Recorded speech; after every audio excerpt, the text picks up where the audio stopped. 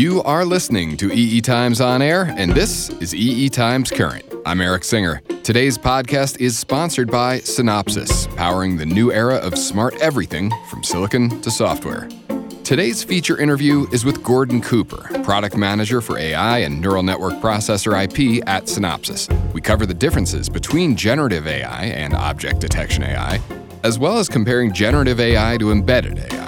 We'll discuss ChatGPT, a transformer AI model, and explain its ability to identify patterns within large datasets. We'll also discuss the challenges of implementing transformers in embedded spaces, along with the different areas where AI is being implemented in volume applications. First, here are some headlines we're covering in EE Times. TSMC, among other companies like Samsung and Intel, are racing to be first in 3-nanometer production for customers like Apple and NVIDIA in high-performance computing and smartphones. Domain-specific models that cite their sources can help conversational AI become trustworthy enough for enterprise use, according to AI platform developer Samba Nova. TDK Ventures' Novalith solution captures and utilizes CO2 from the atmosphere to isolate and extract lithium of a higher quality from resource deposits. Find all of these stories and more on eetimes.com. And if you're on this episode's webpage, there are direct links to those articles. Subscribe to EE Times On Air and EE Times Current podcast by clicking the subscribe button at the top of today's episode page or searching EE Times On Air on all the major podcast platforms. What is AI really doing? How do neural networks, especially transformers like ChatGPT, work? AI has broken into the mainstream, led by generative AIs like ChatGPT, DALL-E, and Stable Diffusion that are producing amazing results. Our guest today, Gordon Cooper, said it reminds him of an old cartoon with two engineers standing around a whiteboard. One of them's trying to solve some crazy complicated equation. And right in the middle of the equation, he's written, "Then a miracle occurs." And that's what it feels like when ChatGPT spits out a 2-page paper on you name the topic. But let's talk about how it's really doing what it's doing. While it is impressive, it's more of a magic trick related to identifying patterns in large datasets than it is a miracle. It's based on a fairly new class of neural network algorithms called transformers. And this helps us understand the difference between narrow AI, a machine doing a narrow task really well, say finding a dog in an image, versus sentient AI that understands what a dog is. Machines can perform better than a human for narrow tasks, but that doesn't mean they can yet make complex decisions or even simple decisions that we humans make automatically. I want to welcome our guest, Gordon Cooper, now. He's the product manager for AI and neural network processor IP at Synopsys. Gordon, thank you so much for joining us. Thank you. It's great to be here, Eric. So let's start with a fairly basic yet insanely complicated question. Yeah. What is generative AI? Yeah, certainly getting all the buzz these days. And let me start maybe by explaining where AI has been for the last 10 years and then work up to what has been all the buzz and all the hype for the last 4 months, which is this generative AI. If we look at traditional AI, and it's been since early 2010, so 2012, this AlexNet kind of came on the scene. That was really, it has been very focused on sensor data, so camera, radar, audio, and making sense of that data by trying to understand and detect patterns in the data. So it's taken over from what signal processing was doing and really elevated it, moved forward. So object detection, pedestrian detection, facial detection, keyword detection. So all of these things where you're trying to make sense of the real world through sensor data. So what generative AI has done is taken the sort of concept of training in big data sets and turned it around a little bit to generate content. So rather than making sense of the outside world, they're generating content based on these large data sets. So a generative AI is generating text or code or audio or images, but underlying is still based on the same concepts of large data sets, training neural networks, et cetera. And what they both have in common now is this new class of neural network called transformers. So ChatGPT, probably the most famous of that class of AIs. Mm-hmm. It's all the buzz in every industry. Is what ChatGPT does a miracle, or is it a magic trick? Yeah, it certainly feels like a miracle. If you even just a few months ago thought, hey, I can get somebody to write a 2-page paper for me on any topic I can pick, it feels pretty miraculous. And the people that I talk to in the outside of the AI world are fascinated by it. But if you really look at what it's doing, it really is more of a magic trick because it's not understanding what it's saying. It's really doing this trick of looking at big data and identifying patterns of words. It doesn't necessarily know what those words mean, but it identifies them and can spit them out again. So my opinion is definitely a magic trick, but an amazing magic trick that is lighting the world on fire a little bit right now because it's pretty awesome. If it is a trick, it's a really incredibly convincing trick. It's hard to believe, even knowing how it's working behind the scenes, that it's not in some way sentient, when you've got it writing poetry or creating beautiful images. You provided to me, as someone with an intense interest in the subject, but not much technical background in it, the best explanation for what the magic trick is. I would love it if you could share some of that with our audience. Just pull back the curtain a little bit as the magician here and tell us what's happening. And let me qualify my experience in saying I have been involved with signal processing semiconductors for 30 plus years, and in the last 7 or 8 focused on AI and the embedded space. So I'm not a ChatGPT expert. I'm not focused on those large language models, but I do know quite a bit about convolutional neural networks and what's going on with transformers and that sort of that evolution that we here in Synopsys have been very focused on. Understood. So magic trick essentially is what AI is really good at, is analyzing and absorbing an amazingly large amount of data. And it does this through this idea of training. And then it takes that knowledge that it's gained, really in the form of parameters or coefficients or weights, and applies that to identify patterns in unidentified content. And we call that the inference side. So neural networks are trained, they're not programmed, which is amazing in itself because when you train something, it automatically is a little bit mysterious. There's no line of code you get to point to say, oh, here's what it's doing here. You train it on this massive data set and you're hoping the results, you're trying to tweak the results to try to get the outputs that you're hoping for. So these large data sets are used, and it is true whether it's be self-driving. There's petabytes of data where these car companies collect this information and they use that to train their cars as they try to get closer and closer to self-driving cars. The same thing happens with ChatGPT. Now, in ChatGPT's case, it's a massive database, like 50 million websites that they're training this on. And what they're really doing is they're looking for word matching or combinations of words. And that's where it's more of the magic trick than the miracle, if you know what's going on underneath the hood. And how granular is it? How many letters or words or sentences is it thinking ahead? Yeah, and that's the amazing thing, because it feels like it really must know whatever this topic is, but it really is only a handful of words that it's understanding. So ChatGPT is based on these large language models, which basically identify patterns and relationships between words in these large data sets. So yes, it has this huge data set, but really what it's looking for is some prediction of the words that might follow. And this prediction is only a few words in a row, perhaps. So it really, if you give it a prompt, it looks at your prompt and says, okay, what's the logical thing that would follow?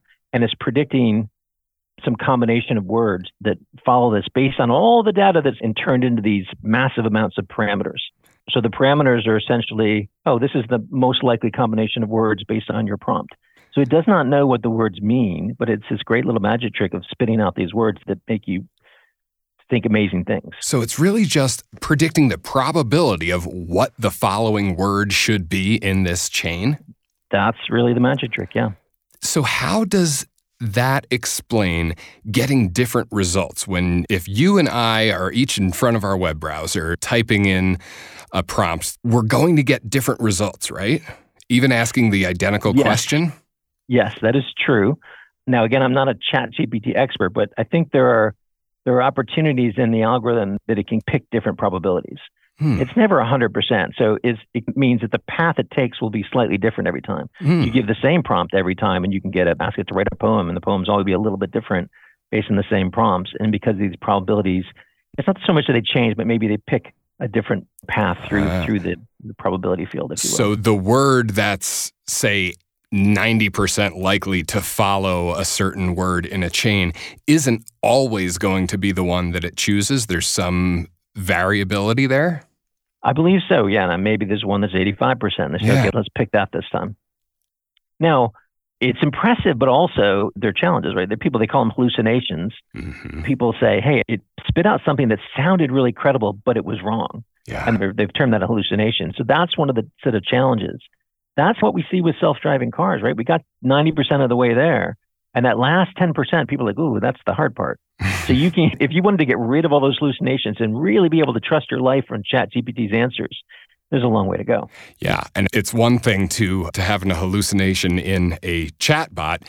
It's quite a different to have something like that in a self-driving car with real-world consequences. Yeah. Yeah. So ChatGPT, based on GPT-3, now GPT-4, which is you referred to as a transformer. Can you give us a high-level overview of what this class of AI is?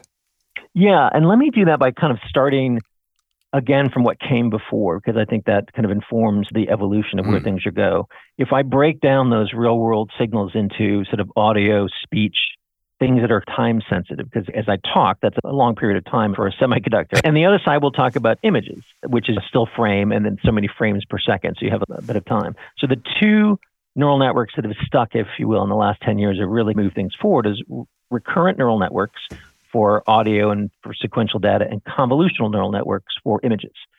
The recurrent neural network is looking for patterns of words, and there's a feedback loop. And a convolutional neural network is looking for patterns within an image. And RNNs particularly had some limitations because of this bandwidth issue. In other words, because you have this loop back, there's only so much you'd have to store and recall every previous word, and then every time you need to process. So there's a bandwidth limitation. So research was done, and this concept, I think it was Google Brain's 2017 paper on transformers.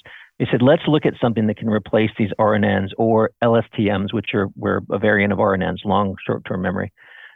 So with the limitations, they came up with this idea of transformers. And transformers is a neural network more architecturally close to a convolutional neural network in the sense that there's more parallelism built into it, but it has this really interesting concept of an attention network. And the attention network essentially says, rather than just doing what an RNN is, comparing something now with something from the past, it really can look at different portions that might be more interesting. It can reach farther back, understand more complex patterns.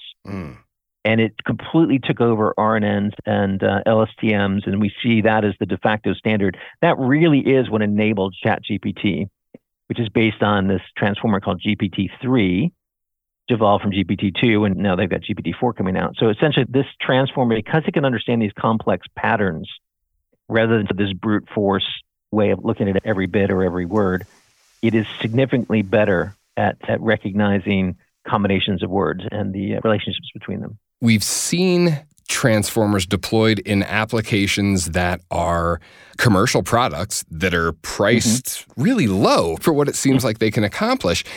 Can you talk a little bit about what the challenges are in implementing a transformer into a product?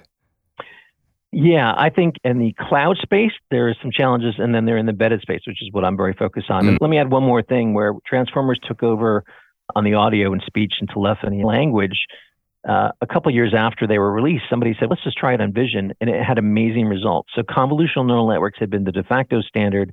Transformers came along and all of a sudden had better accuracy, but at a computational penalty, if you will. So the challenge with transformers is you get better accuracy, but you have to throw more parameters, more computations at it. And that's the challenge.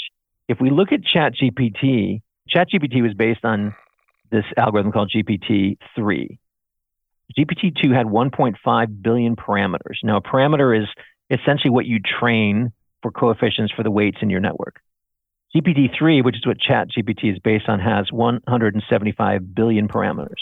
GPT-4, which is not out yet, but they haven't even admitted how many it has. So this idea of implementing this with these huge parameters, so every time you have to put a prompt, in theory, you're doing all these multiplies of all these parameters to get your result. So this, you imagine, the training piece was huge. I think I read somewhere that it costs $100 million to train GPT-4, which is obviously that puts it in a handful of companies that can go handle that. So part of that problem is these giant data sets, these giant combination of parameters. Now in the embedded space, we see something similar where you're not going to have ChatGPT in the embedded space, but you may have a derivative for natural language processing, or we see that in the embedded space as well. So we see a lot of transformers in the embedded space, not taking over from CNNs, but combining with them. So the challenge is, how do you get the same accuracy? How do you get the same performance with less computations? Because all those computations mean data storage, power consumption, et cetera. Banks of GPUs in the cloud, or in the embedded space, now you have the accuracy, but the power consumption and the cost of the area all add up. So that's, I think, the challenge in the short term is, how do they, now that they've got this sort of amazing thing that seems pretty accurate, how do you get a little bit better accuracy, but more importantly, how do you get the same accuracy with less computations? So really coming down to a hardware challenge, yeah? Or many hardware challenges. Yeah. And I think what we saw with convolutional neural networks and they're still evolving, but I think a lot of the research in the first 10 years, the first few years was really focused on getting accuracy, and they would throw larger and larger number of layers, the models got bigger, the parameters got bigger. And then they said, okay, now how do we fit this in a commercially viable car or a camera or surveillance camera? We have to get it more efficient. And so it started to come down in terms of algorithm efficiency. So it is hardware, but you can't just continue to throw more max at it, because eventually you're just going to run out of space. The trick then is, how do you get more efficient algorithms? How do you move the data better? How do you compress the data to minimize the reach from external memory? All of these things are challenges. So talking about building more, to use an automotive analogy, a more efficient engine, not just the biggest big block V8 you can possibly fit under a hood. Exactly, yeah. That makes sense. So I want to ask you next about what you see coming down the pike, which feels like a ridiculous question to ask, given that it already feels like we're living in the future. We're doing things here in the audio studio that were unthinkable 4 months ago, and now it's just part of the day-to-day for audio engineers. Right. So as ridiculous as it seems, I do want to ask you about what you see coming up next in this field. Yeah, it is fascinating. And I wear two hats, right? I'm in this embedded AI space, and so I can speak about what I see in that space. And then, like everybody else, I see in this as a consumer of this, I have an opinion. But let me separate those two opinions. I have no idea any more than you do necessarily what's next in terms of ChatGPT, et cetera. I know there's a GPT-4.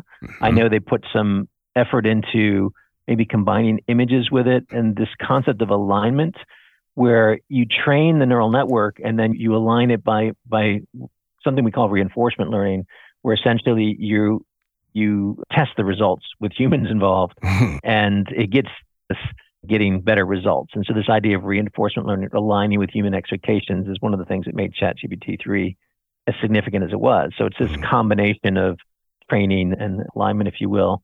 And I think that'll continue. But again, I think they're going to have to find more efficient ways to do it, because and whether that means transformers will evolve, which I think will happen. I think we'll see transformers continue to evolve as an algorithm. We're seeing it now already in the embedded space, where the first transformers came out and they had big parameters. Now the parameter sizes are coming down. Now they're coming up with new techniques. Or maybe the what's after transformers, I don't know, but eventually somebody will come up with something after that. But in the meantime, I do know in the embedded space, the challenge, coming back to the challenges, is if you had a convolutional neural network engine, you were in great position for 10 years, but now you need something that can do both convolutional networks and transformers. So you have to be able to support both. So what will come is more change, right? That's the guarantee. So whatever your architecture is, if it was completely software, it's not efficient enough. If it's completely hardware, you can't change. So the goal and the challenge is to get that sweet spot. So it's as close to hardware as possible, but with some flexibility to handle whatever's coming next. And that's what we at Synopsys are very focused on doing. How do we give you the most efficient thing, but with some level of future-proofing involved? And I think that will be the interesting challenge, both in the cloud space and in the embedded space moving forward. Are there initiatives happening at Synopsys right now that you're able to talk with us about? We probably, like many companies, are extremely focused on AI. We were one of the first to come out with an AI embedded neural network engine where other people were still evolving their DSPs. So we jumped right to here's the dedicated neural network engine. So in the IP space, where we help customers create their SoCs by licensing IP, we are going to continue to focus on transformers and evolving that, and hardware plus software, right? The software programming these things is really half the challenge. We, as an EDA company, are also very involved in figuring out how, as you lay your processors out, as you do your power analysis, how do you improve on that? And we're really focused on this idea of reinforcement learning, and basically where the machine or the program says, hey, here's a power challenge, and it can iterate with some human feedback to come up with the best solution possible. So we're looking at multiple fronts at Synopsys and really focus on AI to help our customers make the best products that they can. And dear listeners, if you want a farther glimpse into the future than that, you just have to stick to reading more science fiction. I think so. That's the interesting challenge is that if you want a 3 to 5 year plan, I can say a year from now what things will look like. And after that, who knows? Who knows? We're the next great technology advancement away from an inflection point. Yeah, there's no doubt. It's a pretty amazing time to be living through as folks interested in technology, working in electrical engineering, or just to be a human being. It's pretty incredible. Amazing. Yeah. AI will continue to be a great tool, and if people can figure out how to leverage the tool, life will continue to get better. No question. Gordon, I cannot thank you enough for coming on the show today, sharing your expertise in both what you do as well as to help us get a better understanding of how transformers work. Really appreciate you coming on and breaking it down for us. Thanks for having me. That brings another episode of EE Times Current to its end. Thank you for listening, and thanks to our guest, Gordon Cooper from Synopsys.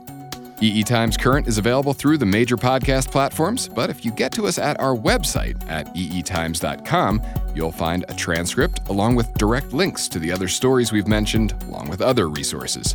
EE Times Current is produced by EE Times. It was engineered by Taylor Marvin at Coop Studios. I'm Eric Singer. Thanks for listening.